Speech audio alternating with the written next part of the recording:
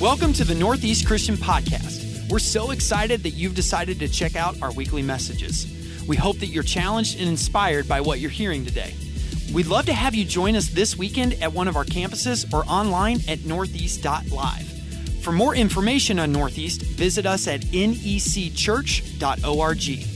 If you love the Northeast Podcast, subscribe to our channel and leave us a comment or a rating in the Apple Podcast Store. Today we're starting a 2-week series. It's a short series. We've been doing lots of practical stuff over the last couple months. We did the parenting series. We did a vision and values and direction series where we talked practically about what's going to be changing and continuing at our church in the future. Today's going to be a little bit of a shift. Rather than being so practical, I'm going to be a little preachy today, all right? Maybe a little bit peppy too. So I ask for your forgiveness ahead of time, but what I want to talk about today is at the heart of what it means to be a disciple. At the heart of it. 2 Corinthians 5, hopefully you found your way there. We're going to start in verse 11, read through 6:2. The Apostle Paul tells us we should be ambassadors for Christ. This is what that looks like. 5:11. Paul says, because we understand our fearful responsibility to the Lord, we work hard to persuade others. God knows we are sincere, and I hope you know this too. Are we commending ourselves to you again? No. We're just giving you a reason to be proud of us, so you can answer those who brag about having a spectacular ministry rather than having a sincere heart. If it seems we're crazy, it is to bring glory to God. And if we are in our right minds, it is for your benefit. Either way, Christ's love controls us. Since we believe that Christ died for all, we also believe that we have all died to our old life. He died for everyone so that those who receive his new life will no longer live for themselves. Instead, they will live for Christ, who died and was raised for them. So we have stopped evaluating others from a human point of view. At one time, we thought of Christ merely from a human point of view. Oh, how differently we know him now. This means that anyone who belongs to Christ has become a new person. The old life is gone, a new life has begun. And all this is a gift from God. It's a gift who brought us back to himself through Christ. God has given us this task of reconciling people to him. For God was in Christ, reconciling the world to himself, no longer counting people's sins against him, and he gave us this wonderful message of reconciliation. So we are Christ's ambassadors. God is making his appeal through us. We speak for Christ when we plead, come back to God. For God made Christ, who never sinned, to be the offering for our sin, so we can be made right with God through Christ. Chapter 6, so as God's partners, we beg you not to accept this marvelous gift of God's kindness and then ignore it. For God says, at just the right time, I heard you on the day of salvation, I helped you. Indeed, the right time's now. Today is the day of salvation. Word of the Lord. Thanks be to God for every last word of his word. Okay, now let me illustrate this passage for you. Ready? On March 13th, 2013, Cardinal Jorge Mario Bergoglio of Buenos Aires, Argentina, was named Pope. Shortly after, he chose the name Francis. You may recognize Francis. He chose Francis after Saint Francis because he admired Saint Francis's love for the poor. He was the first Latin American pope ever. Now, I don't know if you remember, but when Francis came to office, he's a really big deal. He made his first visit to the United States in 2015. He went to Philadelphia to hold mass there. And I got to say, do you remember this? I remember. Philadelphia lost their ever-loving minds. Everybody, they started new radio stations to track the Pope everywhere that he went. There were 9 new Pope-inspired beers developed by local breweries. I mean, the NFL changed its schedule for the Pope. Now, Michael Gerson is a columnist for the Washington Post. He's also George W. Bush's former speechwriter. And lecturing on Pope Francis once, he said this. He said, "You know you're a cultural phenomena when the NFL moves its schedule for you." He went on to point out that season, they only moved games for two people. One is Pope Francis. The second, any guesses?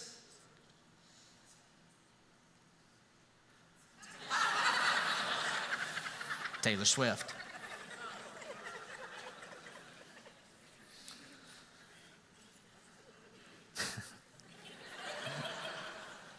Now, you remember what made Pope Francis, specifically him, such a cultural phenomenon, though? It's that he had this air of legitimacy to him. In a time where the Catholic Church was struggling, he just kind of felt like Jesus, you know? So everyone was trying to claim him, but he didn't actually fit in anyone's boxes. I remember Obama's White House was trying to claim him, but he would not be claimed by them because he held a compassionate, moral traditionalism on matters of life and sexuality. And he was a strong advocate for religious freedom. So then on the flip side, the right tried to claim him, but he was just too outspoken on social justice, dismantling prejudice around the world. That's like his trademark, by the way, Francis. When he was chosen, the Roman Catholic Church, their public image was not good, just to say the least. There was sexual misconduct, financial impropriety, deception at the highest levels of leadership. But immediately he walks in and flips the narrative. Because here was the Pope carrying his own suitcase, suspending a bishop for building a multi-million-dollar mansion, touching the disfigured, and sneaking at night to feed the poor, washing the feet of Muslims, inviting the homeless to his 80th birthday party. I mean, you wanna know what the Pope's birthday party looks like? Looks like a fellowship hall with some homeless men and women. You see, what made this so powerful about Francis is that it was not, and to this day is not, a public relations stunt. This is just who Jorge Bergoglio is. He's not an expert in marketing. He's not a strategist in rebranding. But Michael Gerson went on to point out that this Pope will be studied at Harvard Business School as an example of rebranding for generations to come.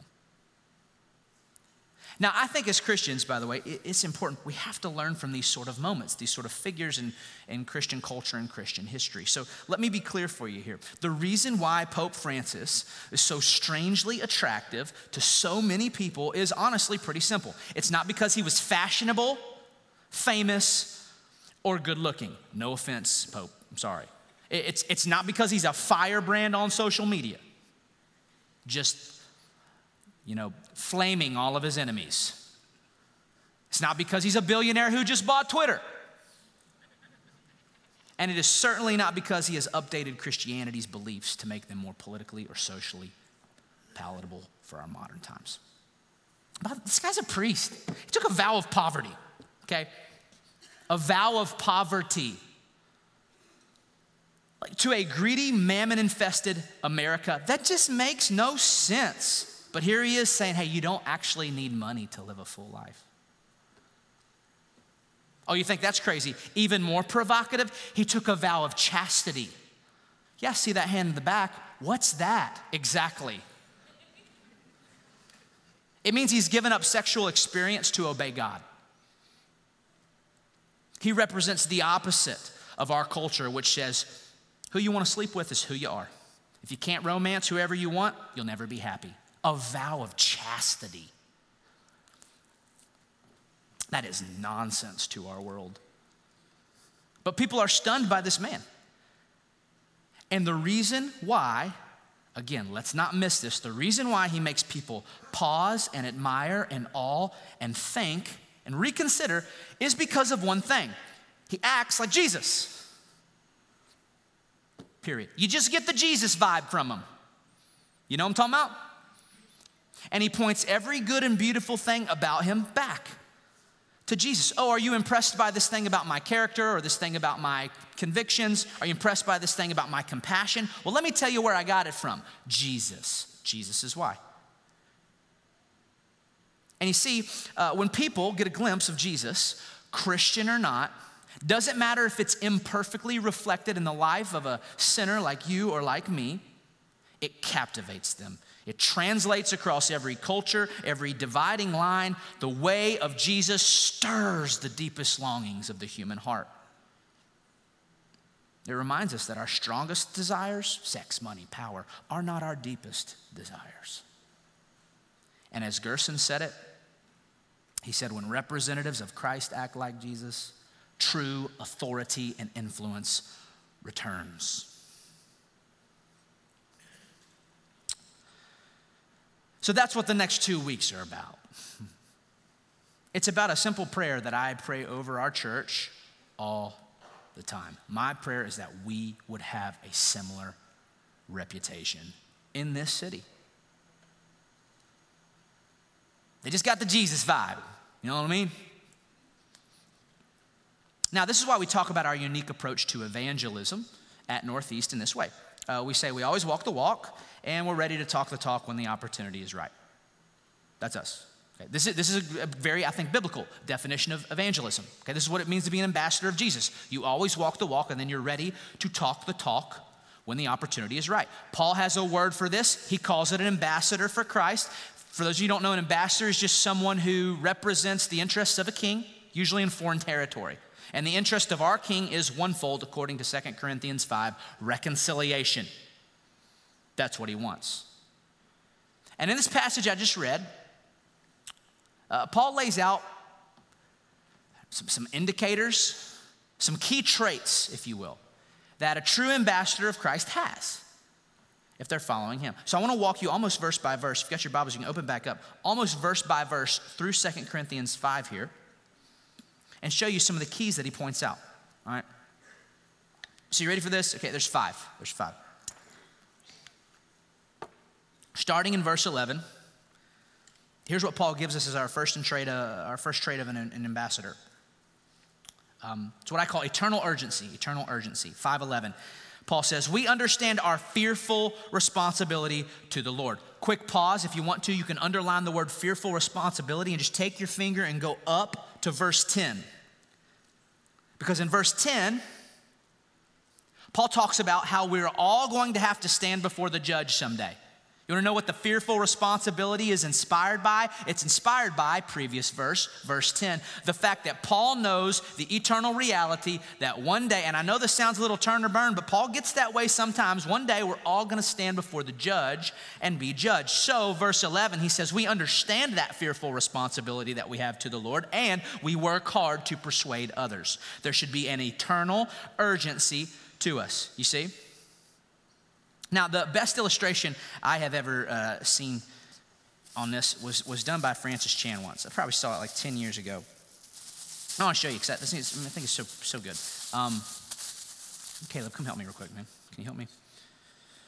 That's what you get for sitting in the first row, buddy. All right, take this and I just want you to take off down the aisle, man. All right, just take off. So, it's very difficult, Caleb, just walking. No, okay. Now, so Chan points out, keep going. You good? Keep going. Let's really make this a good one. Right there, it's good. Okay. So let's pull it tight now. Pull it tight. Okay. Are you letting me pull it tight? There it is. No? All right, Caleb. How far does the lights go back, Mac? I'm going to test you. There we go. Okay. Can you guys see me? Yeah? All right. So Chan's point is this. He's like, I want you to imagine that this line is your eternity. Which, by the way, your eternity is even longer than this. But now, in the grand scheme of eternity, you know how big your life is? It's like, just this little place right here where I got my fingers pinched. See that? That's it. And yet, your little life is crucial. It's critical. These are important breaths you're breathing right now. Because the way you leverage your little life, this little time right here between my fingers, will be ultimately what determines the nature of your existence and all the time afterwards. You see? You see? This is the urgency of the moment. People say life is short. You're dang right, it is. And so this is why the Apostle Paul says we must approach this moment with eternal urgency. We have discovered the truth of life after life, and we must share this with the people we love. You see? You see? Okay. Thanks, Caleb. You're awesome, man. You can just like throw it there on the ground or something, or keep it. It's Halloween colors. Second major trait is humble sincerity. Humble sincerity. Ambassadors for Jesus have eternal urgency and humble sincerity. Verse 12, Paul says, are we commending ourselves to you again? No. We are giving you a reason to be proud of us so you can answer those. Okay, quick pause here. You need to understand that when you're reading 2 Corinthians, underneath all the theology, one of the subtext conversations Paul is having is a self-defense. Apparently there are leaders in Corinth who are attacking his legitimacy as an apostle. And so like you see this all throughout the letter, you see it even more so later when he talks about it in 2 Corinthians 11. He's defending himself, right? He's doing it right here in 2 Corinthians 5. So let me read this again. He says, are we commending ourselves to you again? No, we are giving you a reason to be proud of us so you can answer those who brag about having a spectacular ministry rather than having a sincere heart. If it seems we're crazy, it is to bring glory to God, and if we are in our right minds, it is for your benefit. Now you can see here, Paul points out two methods that this anti-Paul group is using against him in the community. Method number one is this: talk about how spectacular their ministries are. Do you see it? Paul's ministry is fine. Ours is amazing though, look at. And two, cast doubt on Paul's state of mind. Convince everyone that this guy's crazy. He's boring and he's crazy. That's the method. So how does Paul respond to that? Well, instead of trashing them back, he just simply says this. He says, test my heart. Test my heart. Because they may have spectacular ministry, but I have sincerity of heart. A humble sincerity proven out in my time with you. Now, the point is clear here, y'all. As ambassadors of Jesus, we must remember that sincerity trumps spectacle when it comes to evangelism. Spectacular worship services may get someone to jump into a baptistry on a baptism weekend, but humble sincerity is what wins someone's heart over the long haul. One of the reasons why most of us don't share Jesus, by the way, is we've come to think that this is what saves people, this.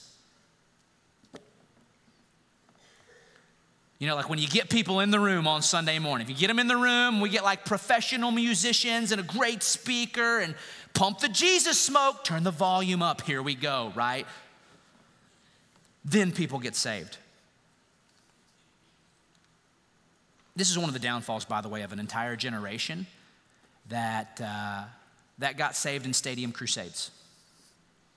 Nothing wrong with stadium crusades. Praise God for them. Some of you were saved in them. Praise God. Let's just not put God only in that box, right? See, more often than not, through the 2,000-year history of Christianity, people get saved and discipled and spiritually formed, not through spectacular moments, but through humble, sincere relationships around, dinner tables.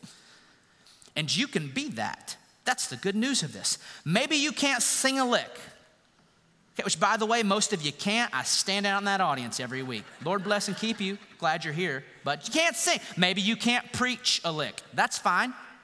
That's fine. But you can love, and I mean this in literal terms, love the hell out of someone. Yes, you can. I promise you that. So take notes here. As ambassadors for Jesus, if you have a choice between humble sincerity or flashy spectacle, choose the former. One is relational, the other is usually egotistical. In our culture today, People have to post online about everything and add 3 filters to it to make it look cooler. And Paul's over here like, just get off the gram and buy somebody a cup of coffee. Third key trait for an ambassador is to be controlled by love, controlled by love. 5:14, he says, either way, Christ's love controls us. Great little memory verse right there for you. Either way, Christ's love controls us. Now, notice the phrase here, either way, either way. Again, Paul is referencing back to the previous verse here.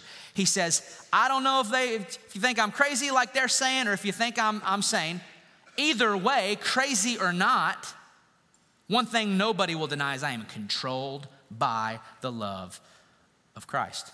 Basically says, sure, I may be crazy for love. Like Mother Teresa kind of crazy, you know what I'm saying? That's the kind of crazy I want to be. I want to be so crazy that my financial advisor's like, I think you're giving too much. I want to be so crazy that I put myself in situations to sacrifice for Jesus and for my people that aren't necessarily safe. I want to be so crazy and so just full of love that I'm just, I don't know, like hugging people. I'm just kidding. Now, personal space, like too much hugging going on still, all right? But, now, you get what I'm saying, though? That's what he wants to be known for, that level of crazy. I was reflecting on the last 24 hours of Jesus' life this past week, reading the passages, because they're so critical to who we are. And 2 things occurred to me, and just struck me. One, in the moments right before the passion of the Christ, everybody thought he was crazy. The religious leaders thought he was crazy because of the blasphemous claims he was making about his identity. His disciples thought he was crazy because he kept talking about how a Messiah had to suffer. And they're like, that's not how Messiah, that's not this Messiah is going to do it, I'm just saying. Basically, they did not trust his vision for the kingdom. They thought it was a little crazy. That's the first thing I noticed. Here's the second thing I noticed. In the moments immediately after the passion, everybody knew he was crazy. Crazy for love. Like if you look at the last 24 hours of Jesus' life, Jesus faced basically all the big categories of sin and of suffering controlled by love and conquered them in that way. Let me show you. Have you ever been betrayed? You ever been betrayed before? Yeah? Well, first, Jesus shows us how to face betrayal as he washes Judas's feet in love. Ever been anxious before or in emotional anguish? Well, next, Jesus shows us how to overcome anxiety as he sweats blood in the Garden of Gethsemane by simply relenting to the will of the Father. God's love language, by the way, is obedience. Ever wanted revenge? Jesus shows us how to resist retaliation and love your enemy as he tells Peter, put away your sword. Sure, there's an angel army that's got our back, but put away your sword. And then he picks Malchus's ear up off the ground and fastens it to the side of his head right before the guy cuffs him. Talk about love. Ever felt alone before? Jesus shows us how love can keep us on mission when all of our best friends abandon us. Ever felt like you were the victim of injustice? Jesus shows us how to respond to injustice with self-control and with nonviolence as he's lied about, abused, and misrepresented at his Jewish trials. Ever been bullied? Jesus shows us how to stand and speak the truth in love before power, knowing that within hours he'll be lynched. Ever been publicly shamed? Jesus shows us how to hold fast to his beloved identity as he endures the public shame of being whipped, stripped, slandered, and crucified half naked. Ever suffered physically? Oh, let me tell you about the cross of Jesus. Because Jesus shows us how to endure intense suffering, basically death by torture, with dignity and hope, literally extending grace to another in pain while he hangs there and entrusting his fate in the loving hands of the Father. Father, into your hands I entrust my spirit. Ever felt forsaken by God? Jesus shows us how to process the hiddenness and forsakenness of God with both reverence but also emotional vulnerability. My God, why have you abandoned me? Ever been persecuted? Jesus shows us how to extend forgiveness to the most hostile of enemies, even at your dying breath. Ever felt like a failure before? Jesus shows us how to practice finishing faithfulness, even when it looks like failure to the world. You see? You see how this works? You see?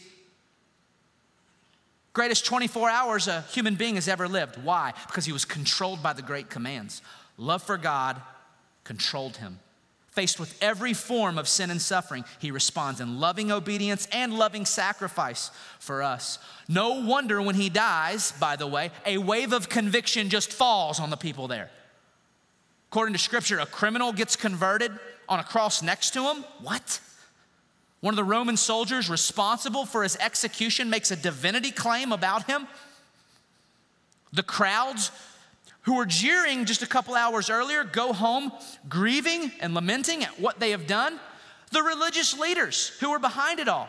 Scriptures say they literally were so shook up that the next day they broke Sabbath to go stand before Pilate and beg him to post a Roman guard at the tomb. You see, indeed, when Christ's love controls us, true authority and influence returns. Fourth, newness of life. Fourth trait of an ambassador, newness of life. Chapter 5, verse 17, it says, Paul says this, he says, this means that anyone who belongs to Christ has become a new person. Praise God. Another memory verse for you here. The old life is gone. The new life has begun. Translation, basically, people should just see Jesus changing you. They should see him changing you. Okay, like if they knew you 5 years ago, they should be like, what has possessed him? And like in a good way.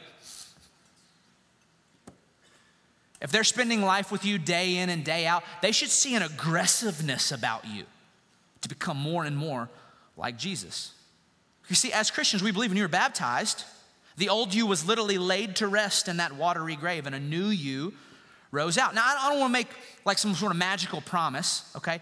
It's not like everything just gets fixed by going under the water. The water's not magic. Okay? What ends up happening is it usually initiates a Holy Spirit empowered process over the course of the rest of your life where you are sanctified over time. You ever heard the old saying, by the way, that's just the way that I am. You ever heard that? Just the way that I am. Terrible theology. Terrible.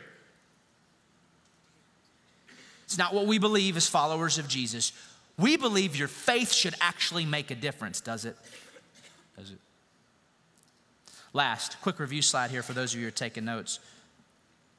Qualities of an ambassador from 2 Corinthians 5, 1, eternal urgency, 2, humble sincerity, 3, controlled by love, 4, newness of life. Here's number 5, fifth.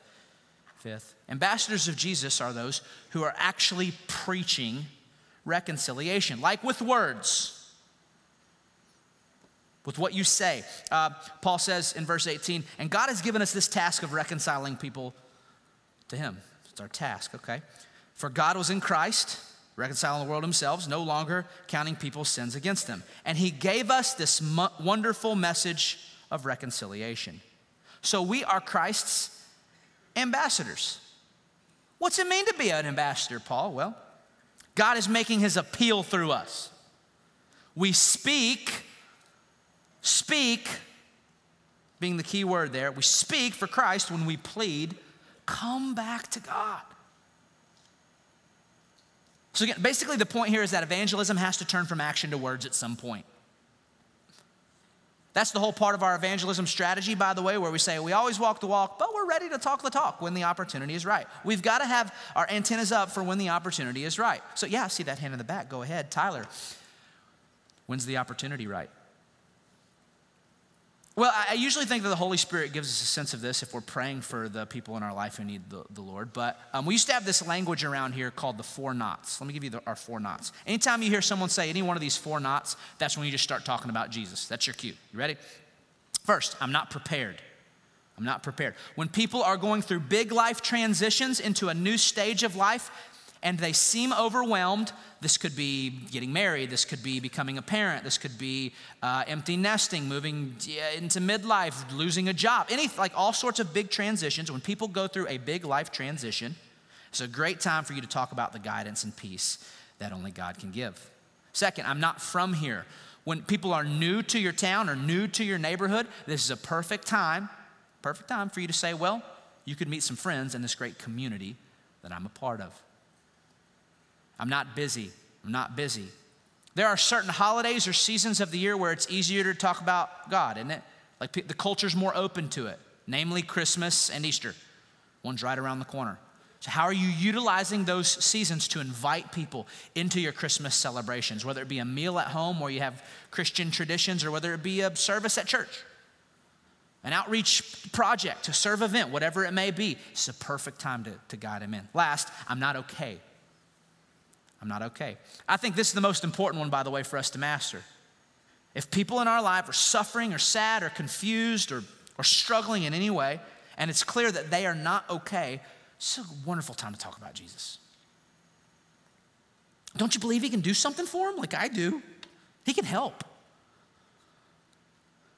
So Peter nails this in 1 Peter chapter 3, verse 15. He says, instead, you must worship Christ as Lord of your life. Don't miss that first phrase, coming back to it. Instead, worship Christ as Lord of your life. And then he says, and if someone asks about your hope as a believer, always be ready to explain it. But do this in a gentle and respectful way. Now, according to Peter here, he says your credibility to speak into people's brokenness starts with what? It starts with living a life that worships Christ as Lord. Starts with that. This is the walk, right? Like there is so much hypocrisy in the church today, so people actually resist the church because they see this discrepancy between our character in life and the content of our preaching, right? So Paul says the starting point of evangelism must be the lordship of Jesus in your own heart. You got to walk the walk. And then when there's this aura of obedience, of love for Jesus in your life, that will actually overflow into abundant life, the Jesus vibe, right? Now, when that happens, it leaks. So when people are dealing with their own issues and they're looking for help and they're looking for God, they're looking for rescue, looking for truth, looking for really anything, then they will look to you and they'll say, well, how are you doing it? Because I knew you in college. Somehow you got it together. Come on, man. How are you navigating this? Because I know you just went through the same struggles I did, but you just have a different posture, different mindset about it all. And in that moment, when you've walked the walk and the opportunity is right, you get a chance to talk the talk. You get the honor of living into one of your core purposes as an ambassador of Jesus. You get the honor of just simply pointing to him and saying, let me tell you about the gospel. Let me tell you about Jesus, because he's the only reason why. You see? So faith conversations do not have to be awkward. You don't have to go to random strangers and I'm in an airplane and I feel God, can I tell you about Jesus? That's just that, don't. I'm actually telling you not to, unless the Spirit really tells you to. He's the only one who's allowed to overrule me there, okay? But don't look for the weird opportunities. Far more often, look for the normal, everyday, ordinary ones in the lives of the loved ones that you've been investing in for years, that you've been walking the walk around. Look for those opportunities to preach the good news of reconciliation. Like, when's the last time you've told your close friends, hey, I think Jesus can help you be less anxious, more peaceful? When's the last time you've told a loved one, I think Jesus' love could get your marriage back on track? When's the last time you appealed to someone, I think hope in Jesus could help you get through this grief? When's the last time you told a friend, I think the truth of Jesus could maybe answer some of your hard questions? When's the last time you told a friend, I think Jesus can be the friend your lonely heart needs right now? This is one of our honors and opportunities as an ambassador. All right, I'm out of time. Can I close by preaching for a second, just for a second? Some of you are like, you've been preaching. How about just close? Okay. No, we'll get there. I want you to know that I believe the gospel is powerful enough to change people. It's powerful. We don't have to change it for people to need it. You understand? Like, we just have to proclaim, we just have to tell people, just have to point to him. We don't have to change our convictions to be more politically palatable. We don't have to change our morals to match pop culture ethics. We don't have to help Jesus land in the 21st century. He's just fine. He's fine. Like, all we have to do is just live and preach Jesus with gentleness and respect, as Peter says. That's it. Romans chapter 1, verse 16, Jesus says, "For I am not ashamed of the good news about Christ." He ain't ashamed. It is the power of God at work, saving everyone who believes, the Jew first and also the Gentile. Power and shame, power and shame. I believe that those two words sum up the tension that most of us live in when it comes to sharing our faith. In my heart of hearts, I believe in the power of God. I've seen it change my life. I've seen it change my family. But at the same time, I feel the shame to talk about Jesus. Like, the Christian community is so misconstrued and misunderstood in our culture today.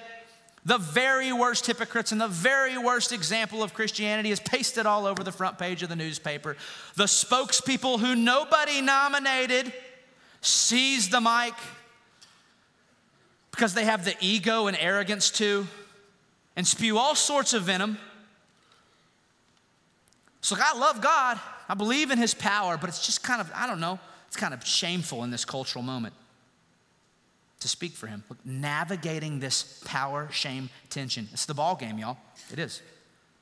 So here's what I want you to know. As we move through this tension, the worst thing you could possibly do as the shame mounts up is to compromise the gospel to try to fit in. That is not evangelism, that's compromise. And if you compromise, we will lose our power source. Don't cave. Be courageous. Don't believe the fear tactic that somehow Christianity is done if we don't modernize. That fear tactic's been tried before. Perfect example, let's rewind 100 years ago, 1920s. There was this basically a split among Christians called the modernist fundamentalist debate. Basically, Orthodox Christians were told that if they didn't do away with all the supernatural parts of Christianity, it would not make it in a modern world. Get rid of all this resurrection and miracles and inspired Bible stuff. And guess what? Look around 100 years later, they were wrong. Russell Moore once preached that Christianity has always been unbelievable. He says, all the way back to its beginning when Mary came to Joseph and said, "It's a virgin birth." In that moment, Joseph did not say, "Well, Mary, it's beginning to look a lot like Christmas," did he? No, he tried to put her away quietly because it was nonsense. But as he found out, he was wrong. About 25 years ago, John Shelby Spong, a bishop in the Episcopalian Church, published a book called Why Christianity Must Change or Die. He wrote it because mainline churches were dying. His church was dying, and they had to figure it out. So in the book, he argued that since American culture was secularizing, the church needed to do the same. Change the church with changing times. That's the key to evangelism. So many mainliners jump on the bandwagon, and not surprisingly, his work was heralded as brilliant by the Academy, so far ahead of his time. Only problem is that if you go ahead of his time, 25 years later to the moment that we're living in, he's wrong. He's wrong. God love him, the Lord bless and keep him. He's wrong. Pew Research Center released a study in 2015. There was also a big Canadian study released in 2017, both proving that theologically liberal churches are in steep decline, like to the tune of losing 1 million people a year, while theologically orthodox churches are doing quite well. Basically, weak Christianity is getting weaker. Robust, orthodox, historic Christianity remains stable and strong, even though, like Pope Francis, we don't fit in nobody's box. So we have to allow the power of the gospel to be greater than the shame our culture is pushing in our direction. You can feel it, right? Can you feel it? You know what I can feel? I can feel the shame, but I can also feel the culture breaking. Our culture is reaching a breaking point. All the secular stories of salvation are being proven as fraudulent in this moment. The liberals do not have it figured out. The conservatives do not have it figured out. The elites are losing touch. The scientific community has as many questions as they do answers. The American dream isn't as dreamy as we thought. The sexual liberation movement isn't as liberating as we'd hoped. The moral majority has proven to be quite immoral. The affluence and the wealth of a rich nation has only made us selfish and fragile. All these idols are being stripped and revealed for what they are, false gospels. And we have the opportunity to step in this moment with the real gospel, the power of God. So church, be courageous, be controlled by love. And I want to remind you, the only reason you are here today is because someone was courageous enough to share the good news with you. So I wonder if you might have this opportunity, this wonderful blessing in your life. Now, to close the sermon here, I'm going to step backstage and pray, and I'm going to let Tabitha, one of our fellow stakeholders here at Northeast, preach the gospel to you and tell a bit of her story. And I hope it serves as an inspiration. Tabitha. My name is Tabitha Salisbury. I have been going to Northeast for close to 15 years. I was brought to Northeast by my mother, Karen. We were looking for a new home church that just kind of made us feel comfortable. And I always feared being judged a little bit, so Northeast gave me that feeling of almost like I fit in. It wasn't until I got older and the realities of life and the ideas of childhood kind of diminished that I questioned a lot of things about my faith and what was going on. I was also dealing with mental illnesses that I was not diagnosed with. I ended up addicted to a lot of drugs. I dealt with sexual immorality, everything about what somebody would respect about themselves, I gave up. And I lost sight of Jesus 100%. I got pregnant my senior year of high school, and it turned my life upside down a little bit just because I was afraid. I was afraid of the unknown. I was a kid myself, and I wasn't sure if people were going to desert me, if I was going to be okay. And long story short, we ended up, that's my oldest daughter, and I married her father. That was my first husband. That marriage didn't work out. It was around that time that I started really experiencing some heaviness of the mental illness and postpartum depression and whatnot. It led me down to a moment where I was in the midst of my addiction, and my drug of choice was opiates. And I was alone, I was scared, I was in a hotel bathroom. And I just reached out and cried and prayed to be saved. That was the beginning of an extremely long journey. Unfortunately, my past had caught up to me and I had gotten in trouble with the law. So at that time, regardless if I was going for sobriety and finding a way out, I still had to be held accountable. So my probation was revoked, and I ended up in sobriety serving 26 months. And that was the first time I had ever been to jail. I'd never been to jail before in my life. When I ended up in prison, I decided to spend my time in a substance abuse program. So I spent 6 months completing the program, and then a year mentoring to other women in the program. And that is really where I had time to focus on my spirituality. When I was in there, I started reading the Bible chronologically, and God just spoke to me multiple times. Sometimes I think I'm crazy because I feel like God speaks to my heart so much. After I was released from prison, I came back home to live with my mom. I did not have custody of my girls yet at that time. I'm kind of trying to place myself into society, and I'm working, and then an opportunity arises because I had always really loved bartending and craft cocktailing and people, and I was really good at it. So my family and I started a restaurant downtown, and I thought that was what we were supposed to do. And then it was probably less than a year that it fell apart. Too many opinions, especially my own. I didn't know what I was doing. And just as fast as this was placed in my life, God stripped it away.